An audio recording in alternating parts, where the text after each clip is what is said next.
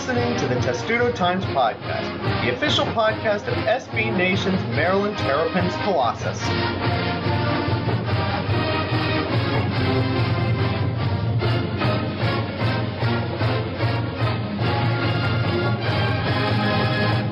And welcome to episode of the Testudo Times Podcast, where we're going to start off by not talking about things that happened over the weekend. Instead, continuing our running joke of I forget about field hockey, so let's start the show by talking about it. A crazy field hockey game literally just ended 2 minutes before we recorded this show, Thomas, and you were very eager to talk about it.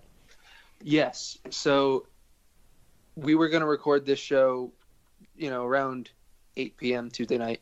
Maryland field hockey ended around 8 p.m. Tuesday night. This was on ESPN Plus, by the way, so if any of you kept that subscription either by choice or by forgetfulness and you stumbled into this one, this was an absurd game. Maryland is undefeated, fell down 4-1 at Princeton, who's the number 5 team in the country, but then scored 3 goals in the last 20 minutes of regulation to force overtime. They scored with 15 seconds left in regulation after pulling the goalie, and then they won in the second overtime. Still undefeated. So I'm going to make an obvious joke here that, Thomas, you hated when I mentioned it before we started recording. Hashtag it was 4-1.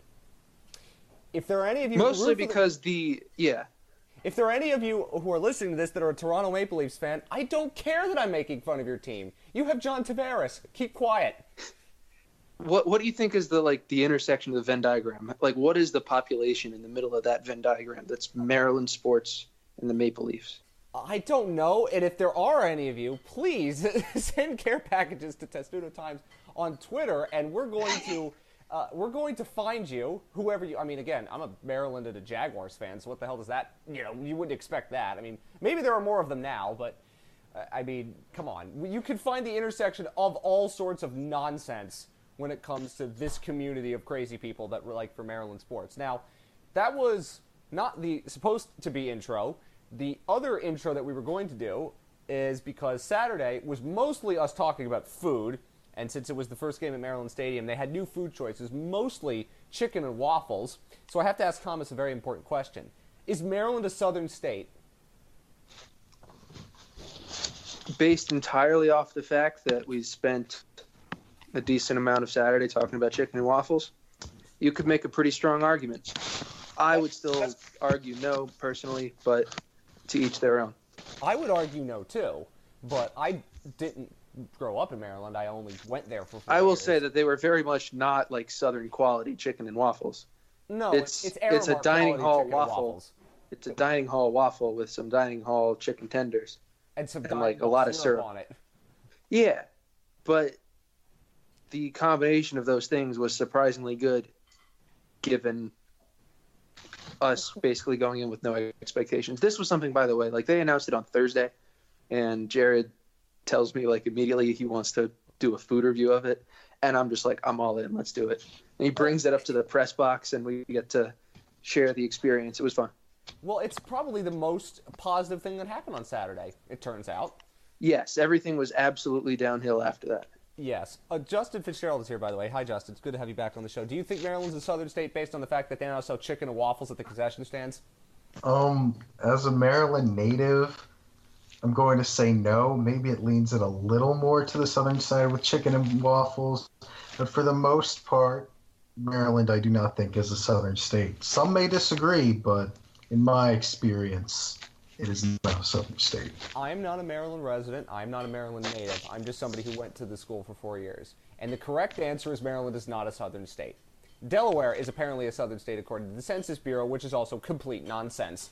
So Maryland is also not a southern state. Virginia is also barely a southern state at this point, but that's more southern than Maryland is. I just found the combination of chicken and waffles and Maryland football very interesting, since basically that's the only good thing we have to talk about from Saturday, because it was all downhill after having to figure out why Maryland decided, let's put dining hall waffles, a dining hall chicken tenders, a dining hall syrup together and sell it for a fortune. And yet we were still reviewing by a fortune, it was $10. $10 is still a lot for chicken and waffles. I'm just saying. How does it compare to the chicken tender prices, the tender basket? It's probably the At same. a stadium, it's definitely a better deal than I expected. I feel like that's around the same. It probably is, but with the chicken tenders, at least you get fries with it. Yeah. I don't No, I know. think It's, I remember having to get the fries separately back during the 1 year where I had to like pay for food at games. isn't that such a journalist thing to say? Back when I Oh, used to yeah, have to pay for absolutely. food at games. Yeah, it feels weird. Well, actually, I mean, some of the smaller sports that don't have full, media showings, like every now and then, I'll fill in at field hockey, women's lacrosse, whatever, and you still just kind of go to concessions for that. But football is a different deal. I don't Basketball's usually go down deal. for stuff. Yeah, See, this is what we talk about. women's There's- basketball is 50-50. Sometimes you get lucky. I mean, that's the great thing about being in this business. Even though the soul-crushing unemployment is terrible, free food. It's fantastic. Yes. Anyway, you realize we're talking about food a lot because we don't actually want to talk about the sport we were supposed to be covering, because after chicken and waffles, it was all downhill from there. To give you an idea of how bad Saturday was, right as Temple is going to go for a fake punt that turned into a touchdown, I open up a letter and I have federal jury duty. So Saturday sucked, and it only got worse after that. Thomas, that was, in my time watching this team, there's only one loss that I could think of that even came close to that in its abysmal terribleness. And getting blown out by Ohio State and Penn State and Michigan doesn't really count because you expect that coming in. The answer is that reminded me a lot of Bowling Green 3 years ago. But Maryland at least was winning that game at one point. They weren't winning at any point in this game, even though until about the third quarter I thought they were going to legitimately come back. That was soul-crushing is what that was. Yeah, I mean, I don't really think there is a good comparison because of what you said. Like, Maryland was winning that Bowling Green game, and Bowling Green turned out to be like a 10-win MAC team, which like Maryland could probably beat, but Maryland was a 3-win team. So, maybe it was more of a coin flip. But this like Maryland, I believe I remember seeing had lost twice as a favorite under, well, at least in the last 2 years. And that was at Penn State one time. Penn State ended up Which winning was the Big Ten. weirdest, flukiest. Yes. Like, it looks stupid now that why was Maryland a favorite in that game? It looked stupid in a week. Oh, it looked stupid by the third quarter is what it looked stupid by. Yes. And so that was one, and UCF last year was the other, and UCF went undefeated. Well, UCF but this- also was losing to Maryland before Kasim Hill got hurt. Yes. And I will still maintain until the day that I die that Maryland probably would have won that game if Kasim Hill didn't get hurt. Anyway, continue. This was 25 to 100 times worse than both of those. Maryland was poor in the beginning, was poor in the middle, was okay for about 12 seconds, and then was poor in the end. The offense didn't score a point, and that hasn't happened since they got shut out by Michigan in 2015. That's really it's. We've written a lot about all this and how bad it was, and we don't need to rehash a ton of things. I will say there was a moment. There were about 4+ minutes left, between 4 and 5, I think. Maryland was down 2 scores, had the ball, and was driving. And I thought this would be very silly if they did this and just like screwed up the gamer. And immediately Kasim Hill throws a pick six and the game's over. I'm trying to think of what was the worst thing about it, and jeez, maybe we should have been knowing, Thomas, that once Maryland got done in by a fake punt, that it wasn't going to be a good day. But I think it was made worse by the fact that this was Temple's backup. It wasn't even their starter. It was their backup. I would put a little bit less stock in that, because sure, you can try to plan for a backup, but we had really no indication at all during the week that their starting quarterback Nukai was not going to play. And the backup came in and was solid. He hit his throws. There's not too much you can do.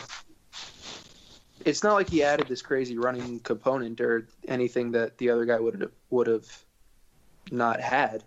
It's just that he, took what Maryland gave him, and Maryland gave him a little too much. Well, I think Maryland was expecting to get something from the offense, which they didn't. And Justin, it wouldn't be unreasonable to expect that, but here we are.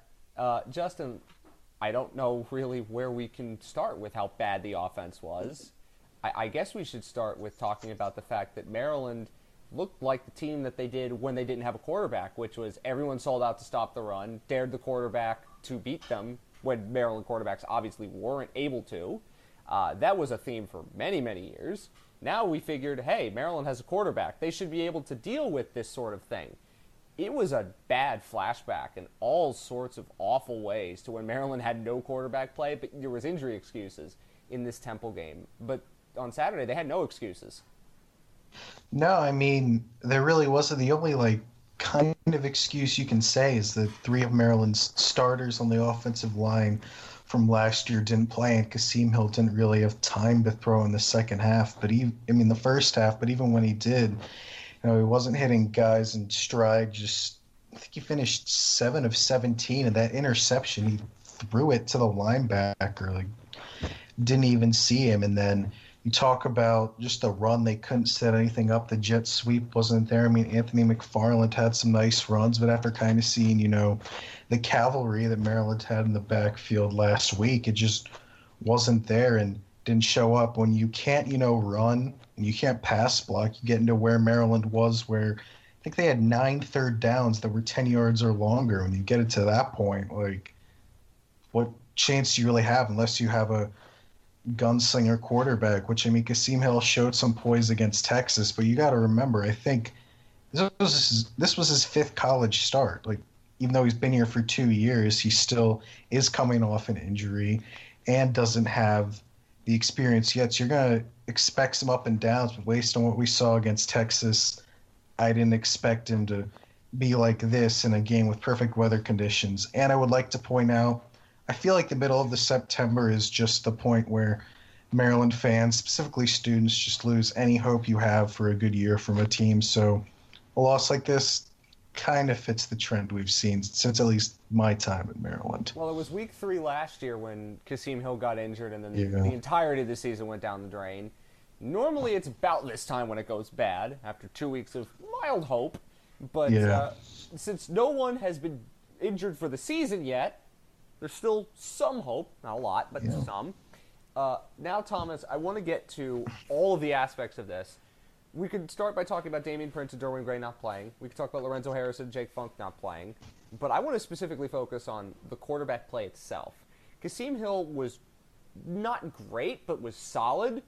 He'd get a 6.5 out of 10 for his performance against Texas. He made some good throws. He didn't make amazing throws. He didn't go out and win Maryland the game, but he did what he had to do. Against Bowling Green, he didn't need to do anything because Maryland was running the ball for 7 yards play. But in this game, he just didn't look comfortable at all. And this also goes for Tyrell Pigrome, too. The quarterbacks were 8 of 21 for 63 yards with 2 interceptions. That's Sean Petty bad. You know what I mean? And I really don't know where this came don't disrespect Sean Petty like that. I will, because it was my freshman those year, numbers? and it will never get out of my head how bad that was. And I'm sorry, Sean Petty, if you listen. He's not supposed to be good. I mean, what do you expect? But continue on. But it reminded me of Sean Petty in a way, because 8 of 23 for 63 yards and 2 picks was a Sean Petty stat line, probably. Why do you think Kasim Hill looked so bad? It wasn't just he had no time. When he did have time to throw the ball, he was missing throws. The ball didn't look clean coming out of his hand. Was it the yips? Because the last time he played on this field, he got hurt. What do you think it was? Why he looked so bad? I really don't know. That's not the answer you want, but I don't. Well, it's I don't the answer know. Matt Canada had too on Saturday. He didn't know why it went so bad.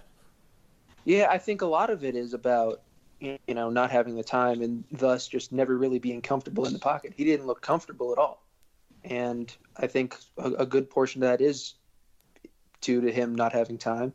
He didn't seem to develop a rhythm.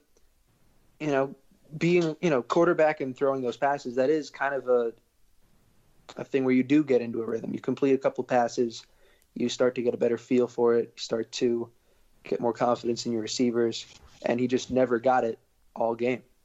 And I could tell you could tell something was off from his first few passes. I think his first 2 throws almost got picked. Yeah, that's correct. Could have very easily been picked. Yeah. And I remember the whole game thinking, it's amazing that he hasn't turned it over.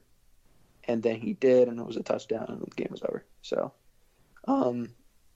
I do think it's important just to see how he responds and what he does this weekend, because I really think that can set the tone for the rest of the season for him in particular. Okay, so let's be fair to him. Technically, he was the starter when Maryland lost to UCF, but I don't really categorize that one as on him. In the other 3 starts that he's had, he's won. One was Towson, one was Texas, and one was Bowling Green. So 2 were not against good competition. But that was technically like the first real one, like where he played a full game and lost. And so he is still the starter. We saw Tyrell Pigram come in and look no better. Partially, of course, that's offensive line. Thomas, how much do you want to put on that on the injuries? Because Derwin Gray and Damian Prince didn't play.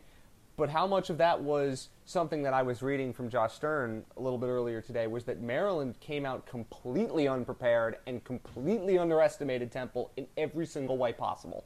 I mean, that's possible, but even then, sometimes you do that, but you can adjust. And Maryland just didn't have the firepower to adjust. I mean, the offensive line that they ran out there was Marcus Minor, Sean Christie, Johnny Jordan, Brendan Moore, Ellis McKenney was starting at right tackle. That is it's a group that sounds okay on paper, but they just didn't have a good chemistry. They didn't seem to play very well. But the only 2 other linemen on the participation chart were, I believe, Brian Plummer and Tyron Hunt. And I don't even remember seeing either of them extensively on offense. And so Maryland tried to really ride those 5, and they just didn't seem to have a good chemistry. And over the course of a game, that led to 7 sacks by Temple, a lot more stuffed runs, and just wasn't really getting any forward momentum. Justin, as we now think about the game, there were 3 positives from that game I will take away. The first positive is that Maryland has good kicking fundamentals, which you need, of course, to be good at the Big Ten, as we've learned from Iowa and Kirk Ferentz. They have a good punter and a good kicker. That's good. The second is that Villanova now has a transitive win over Texas in football, which is an amazing thing to say, and I enjoy that greatly, even in a sort of macabre way. But actually, even at the top of that chain is Towson, who beat Villanova this weekend. So Towson, and then with Texas beating USC, so Towson is now better than USC. Yeah, great. I like the extending transitive chart. That's even better. Thank you. That's as far as I've been going with it. Well, that's a beautiful one. Towson over USC, but USC isn't very good. So I like Villanova over Texas, or Towson over Texas. That's another funny one, too. But, Justin, the only other thing that came out good from this weekend was Matt Canada in his press conference basically admitted it was all his fault, which it's not all his fault, but he took all of the blame for it. And I personally like it when a coach does that and says, this was on me, especially in a game like that where you get completely physically mauled by a middling team in the American Conference.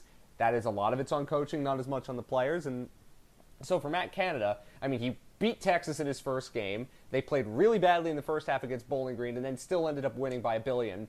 And then in this game, they came out and they looked completely unprepared, and he comes out and admits Maryland looked basically unprepared and played poorly.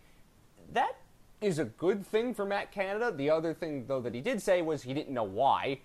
I think it was pretty obvious why. But what do we think about Matt Canada after that game as a head coach, now that we have, well, a fourth of the season finished? I think it's funny you say thinking of his head coach, because any appearance he's had since he's been promoted, he has never come out and said he's the head coach. He's always said, I'm the offensive coordinator, which makes for some interesting press conference because he doesn't seem to be involved or know as much about the defense. But I think, considering how poorly it could have gone and you don't know how a team will respond when something like this happens. 2-1 is kind of what you expected before the scandal and reports started to come out, although not like this. So I think he's done a good enough job as he can so far. I think going forward, as someone who's in this head coach position, I think he's emphasized that he's wanted to be a head coach at this level. He may need to I don't want to say get involved defensive play calling, but just make sure, the team in general is more prepared, so it's not just one. He's not focusing on one group, even though that's what he came here to do, just kind of taking on more of a head coach role, maybe just checking in more with the defense and staying in charge on the offensive end. So I think he's done a good job so far, but just may kind of need to keep having more responsibility and, I guess, treating it more like a head coaching job than the offensive coordinator. But then again, I could be wrong. Maybe these reports come out and he goes back to being coordinator after this. So I think he's done a good job just kind of having that fine line between head coach and still his duties that he was brought here to do as coordinator. I think so far, he's done a good job. They've won 2 games. The team had seemed focused before this week, but I don't think he seems like someone who's not going to try to figure out what's wrong going forward. I don't see them quitting for him in any way. Do you appreciate as an observer, as a fan, Justin, that he admitted that the game against Temple was basically on him? Yeah, I think that's something some coaches do. Like John Tillman will do that in his press conferences, but I think at some point some fans kind of forget that these are still like 18 to like 23-year-old. What? I don't want to say kids, but not the crazy like LSU fan that went, or like the Auburn fan that went up adults. into the LSU booth and went nuts because LSU beat Auburn on the last-second field goal. What? Yeah, like that's what I'm saying is that you shouldn't always blame kids, especially in college, because it's not like they're dedicating a good portion of their lives to this, but they're not professionals, so it's not their life. Like if Maryland football loses a game, that doesn't mean Kasim Hill's livelihood is damaged. So I think it's good when coaches kind of hold themselves accountable. Like you can say you didn't execute, but I think it's good when a coach, says, look, it's on me. We didn't prepare. I didn't prepare, because the players can do what the coach tells you to do. But if the coach doesn't come out with a good game plan, then you could be kind of screwed. It didn't come out with a good game plan, evidently. No. It was a really bad game plan. Although it was a game plan that did work somewhat against Texas and eventually worked against Bowling Green. I think, is there anything else, Thomas, that you want to say about this game? I don't think the defense was that bad, to be frank. But eventually, once you're going 3 and out all the time, your defense is going to break down at some point. And eventually it did. So I don't want to entirely blame the defense on that. They had a pick six. They forced a lot of 3 and outs early, and Temple didn't look great on offense to start the game. They had their drives, but eventually, if Maryland had any semblance of offense, I don't think that would have ended up being much of a problem defensively going forward. Would it have? I don't think so. Just to go back to the last point real quick, I really liked Canada's, he said on Saturday, he said on Monday, I need to call the plays that work because the plays that I called didn't work. And I just kind of enjoy that, Well, I like a coach because I dealt with it in times in the past where coaches would not take the responsibility for when their teams played poorly. And it got really annoying really fast. And yeah, and even he's able to keep the mood a little light, but not too light. Yeah, but maybe at times it's hard after a bunch of games to keep on doing that. But after one game like that, to admit it, I think it does lighten the mood, and it kind of just lessens the pressure a little bit on everybody. Yeah, like I admire that he did it, because after a game like that, you might have to have some pretty big balls to go out and admit, yeah, that was on me. Yeah, but to your point about the defense, yeah, Canada said this as well. There's no way that the play disparity should be 80 to 52. That's that very clearly manifested itself. Temple wasn't even great on third down. It was just that Maryland was so bad, and Temple was able to string a few drives together. They scored once on the fake punt, and they scored once on a sort of defensive lapse. They had the pick six, and then 2, legit long drives down the field. Yeah. And so it's not a dominating performance. The defense played okay. Didn't really get a good pass rush going, which I think is something that has to be the biggest concern. Yeah, that's certainly a concern, because they were able to do it against Bowling Green, and it's not, Temple's probably going to have a bigger offensive line, but you should be able to get more pressure more consistently than you did. If you can't get it against Temple, you got no chance against anybody at the Big Ten with a decent offensive line. And Maryland's going to be playing a few teams in the Big Ten with decent offensive lines. Yeah, so I've heard. It's possible. I do want to make one comment on something that Matt Canada was saying. I think it was either earlier today, we're recording this Tuesday night. He did say that he might become a little bit more involved in knowing what's going on with the defense. To go back to an earlier point from Justin, I don't know how much he's going to really be that involved, but I think he had been pretty hands-off, let the defensive guys do what they did for the first couple of games, and it worked. I mean, let's be honest, this game was on the offense, not the defense, but I don't think it's going to hurt Matt Canada to be a little bit more involved, say, going into a defensive meeting or two, seeing what's going on. You know, I mean, he's not going to call plays. Obviously, he's left the responsibilities to Andy Boo and all the other guys in the defensive rooms. But, again, I don't think that's a bad thing to do, especially when you're going into Big Ten play and the margins get thinner. But, I mean, like, the approach that he had for the first two games clearly worked, and it just all blew up. Largely because I think nobody in that entire building took Temple seriously. We didn't take Temple seriously, and to be fair, why should we? They lost to Villanova. So do you think that that's something that Matt Canada should do, Thomas, to be a little bit more involved defensively or in the defensive side of the ball? I don't know. I think it's worth a shot. Just he is, serving as the head coach. And I think it's at a certain point it's almost stubborn to only focus on offense if you're serving as the head coach. It's not that the defense has been bad, but it is probably important for the head coach, even if it's just in, kind of name interim, to at least know a little more about what's going on. I think it'll probably be for the best. Again, I admire what Matt Canada has done in the first three games. I admire that he admitted that the game was on him, and I enjoyed that he did it. Doesn't really absolve the fact that he coached poorly in that game, and everyone coached poorly in that game, but it doesn't make you seethe as much as a certain coach who coached a national team that is very close to all of our hearts, who would never have done something like this. If his team played poorly, he'd say the players screwed up. If you could guess who I'm talking about, congratulations, you get a gold star for the evening. Let's talk about Minnesota, Thomas, and in many ways, there's a good and bad to playing Minnesota right after you get blown out by a middling American team. The good thing about playing Minnesota is last year, Maryland with a backup quarterback won at TCF Bank Stadium. It's a positive, so that everybody in the room knows we can beat them. We shouldn't have too much trouble beating them. We can play the way we know we can play. And Minnesota, on balance, has not looked great against three not very good out-of-conference teams, New Mexico State, Fresno, who they almost lost to or almost went to overtime with, and Miami of Ohio. The bad news is it's not a team that they would absolutely have to have their undivided attention to, like if it was somebody better, like, say, I don't know, Michigan State or Iowa, who they play later, who they know they need to be at their best to beat. It kind of, after a game where you clearly overlook the opponent, maybe Minnesota in that way is not the best team to play because Maryland beat them last year in circumstances that they will not have this year, although they're kind of similar.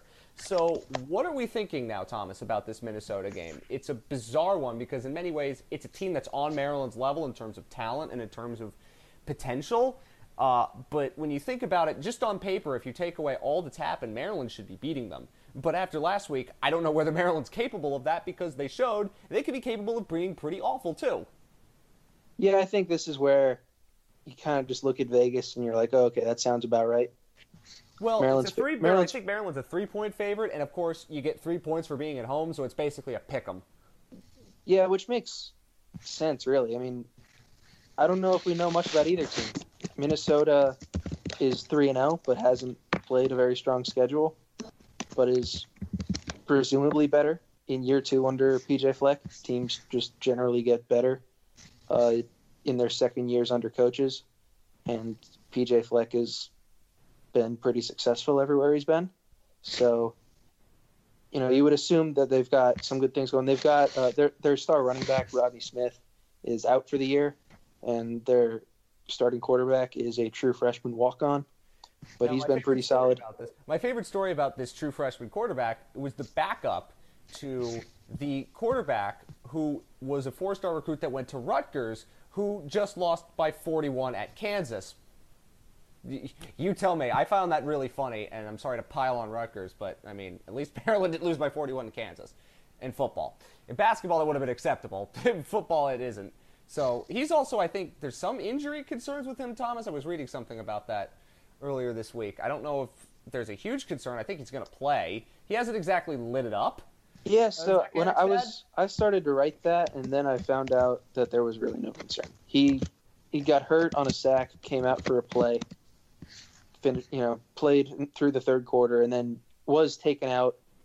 The game wasn't necessarily out of hand, but Minnesota's defense was really taking care of business, and the game was a pretty comfortable lead. So they pulled him for early the last quarter and a half, and Flex said earlier this week that he'll be good to go. So. Okay. But he's a true freshman. This is his first start on the road. I mean, again, we're not talking about going to the Horseshoe. We're talking about going to two-fifths empty Maryland Stadium. It's not exactly a brutal road environment, but it is still a road game, and it will still be difficult, and it's a noon start, so it's not exactly easy. But, Justin, when you look at this game on paper, Maryland has more talent, but they had more talent than Temple, and they blew it. So what is the expectation now for this game? Because everything is now completely out of whack in terms of what we thought could happen and now what we really are perceiving this team as, because all of the good vibes that were in the program for 2 weeks have been just completely flushed away. I really don't know. Like you said, last week we thought, who knows what's possible for Maryland. This week, you think the opposite of what could be possible. You do think who knows what's possible, but you don't think of it in a positive way anymore. Yeah, is in a negative way of how is Penn State somehow going to beat us by more than 63 points, things like that.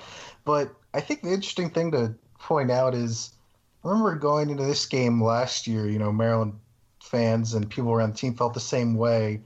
And Minnesota, I think some of the metrics, I think their S&P, their defense was ranked really good. And then Maryland came in and just ran all over them.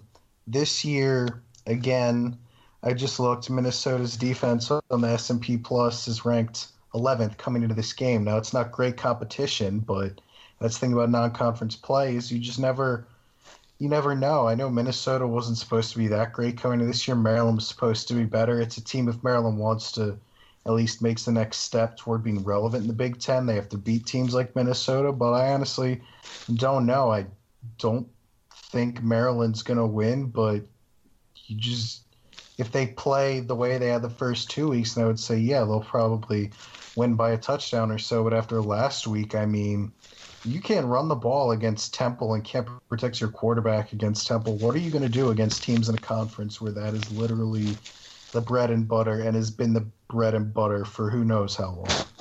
I think for me, Thomas, last year Maryland came in 2-1 with a backup quarterback, went on the road after Minnesota had won their first 3 games and ran all over them. I think getting healthy would be nice. Obviously, it would be great to see Lorenzo Harrison back. I think he's a change of pace that Maryland didn't really have in the backfield. Jake Funk's not going to play in this game, and obviously having Derwin Gray and Damian Prince back would help out massively. What should Maryland try to do to run the ball better? Because that's what they're going to do first and foremost. This is not a team that wants to throw the ball. Neither really is Minnesota. But if Maryland wants to win, how do you get the running game going again? Let's assume for this argument that Lorenzo Harrison plays. Well, if I knew that, I would be a coach.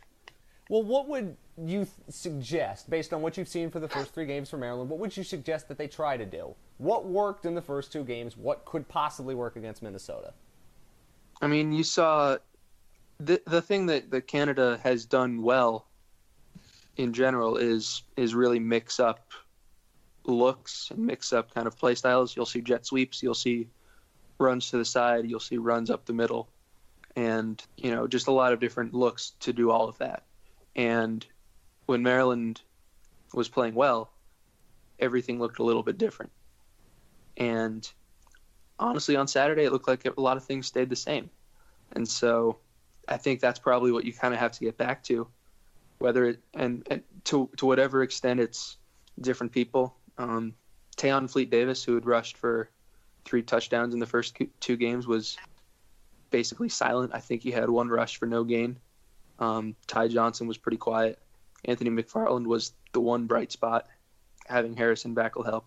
Javon Leake is still also there. So, they'll have plenty of options. I think that's just the key, is to mix up looks and just do whatever you can to keep the defense off balance. You would hope so.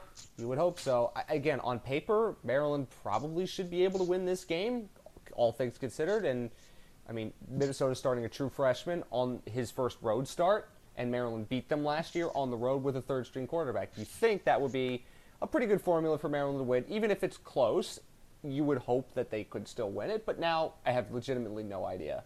So I'm not going to make a prediction on this game, because I'm also going to be watching another team I've been yelling and screaming at for the last 3 weeks at the same time, and a certain soccer team that wears blue and white from North London that I'm very angry at right now. So I'm not going to make a pick. I'm just going to tell you, you're probably going to see angry tweets from me at about 12:30 on Saturday afternoon. Thomas, what do you think? Do you think Maryland wins? I mean, obviously they can. They've done it before, and they've proven this year that when they're at their best, they can beat good opposition. But are we going to see them at their best? I don't think we see them at their best. At the very moment, I kind of am leaning toward they win a close one, but I have not set a prediction in stone yet. And Justin, you thought that Maryland's going to lose. I think you said that earlier. Why do you believe that? Yeah, I think. So here's the thing. Like, my head kind of says they'll lose, but like my gut kind of says they'll win, because college football, at least, not with like the top teams, but everyone else in the middle, never really know how it's going to go. But I think for me, it's just you see a team that looks that bad against Temple, team that was supposed to be good going into the year and didn't look in their first 2 games. But, they weren't supposed to be like a group of 5, New Year's 6 bowl bid good. They were just supposed to be a decent team in the American Athletic Conference. So it's just, I know, Minnesota's going to Maryland. That's a long flight and maybe tough to get up for, but it just, something seemed kind of off Saturday, like we've all said. And if they're off again, like there's no way you can win against a team that will probably be better than Temple. So if that, just feeling of off and not getting settled early in the game is still there, I don't think Maryland wins. But, say they come out, if they start on defense, they get 3 and out, or they, sustain a long drive down the field to start the game, maybe you can see a change. But until I see that they're not, off, that's kind of the Maryland we have to think about going forward. How about a Joseph Petrino game-winning field goal? I don't know. I mean, we haven't seen that yet. Why not? It'd make up for him kicking the ball out of bounds after the pick 6 last week. I think he's had a couple of one every game he's kicked it out of bounds on a kickoff. You hate talking about kickers like that, because this was a weekend where everybody said something mean about a kicker. But whatever the case may be, it's a 12 o'clock start on BTN in front of a probably friends and family crowd, because after Maryland looked so bad against Temple at home, in front of a barely there crowd, don't really think there's going to be a ton of a home field advantage there for another nooner against Minnesota. Not exactly a team that Maryland fans are going to entirely get up for, but hope I'm wrong. It's a game that Maryland probably has to win if they want to keep their bowl hopes alive. I don't want to say that's entirely true, because they beat Texas, so anything, I guess, is in theory possible. But they had one more margin for error in terms of a game that they could lose, and then they threw it away against Temple to get to that 6. They still play Rutgers, who is bad, Illinois, who is bad, and Indiana, again, who they beat before. So it's not as if it's all hope is lost, but you'd really like to see them win to kind of get back on track and not go with all these negative feelings into the bye week. And some of those negative feelings, Thomas, I think part of the negative feeling right now is the Walters Report findings are going to be released on Friday. Of course, we are not going to have a chance to podcast between that being released and the game, so we are not going to get a chance to talk about that in really full detail until next week, and we will. Thomas, what are we to really expect with this information being released? I know that some of the media asked Matt Canada about it, because how could they not think about it when that is going to be going down the day before a game day? But what do we expect to see from that report? What should fans expect to see from the report's findings being released?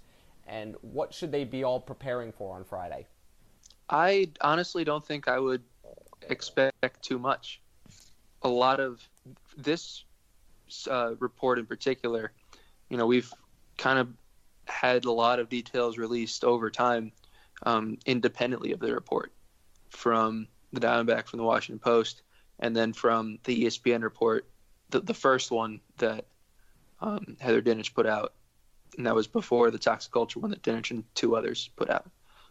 So that one was a lot of information that has basically been kind of corroborated in all other reports, in the media.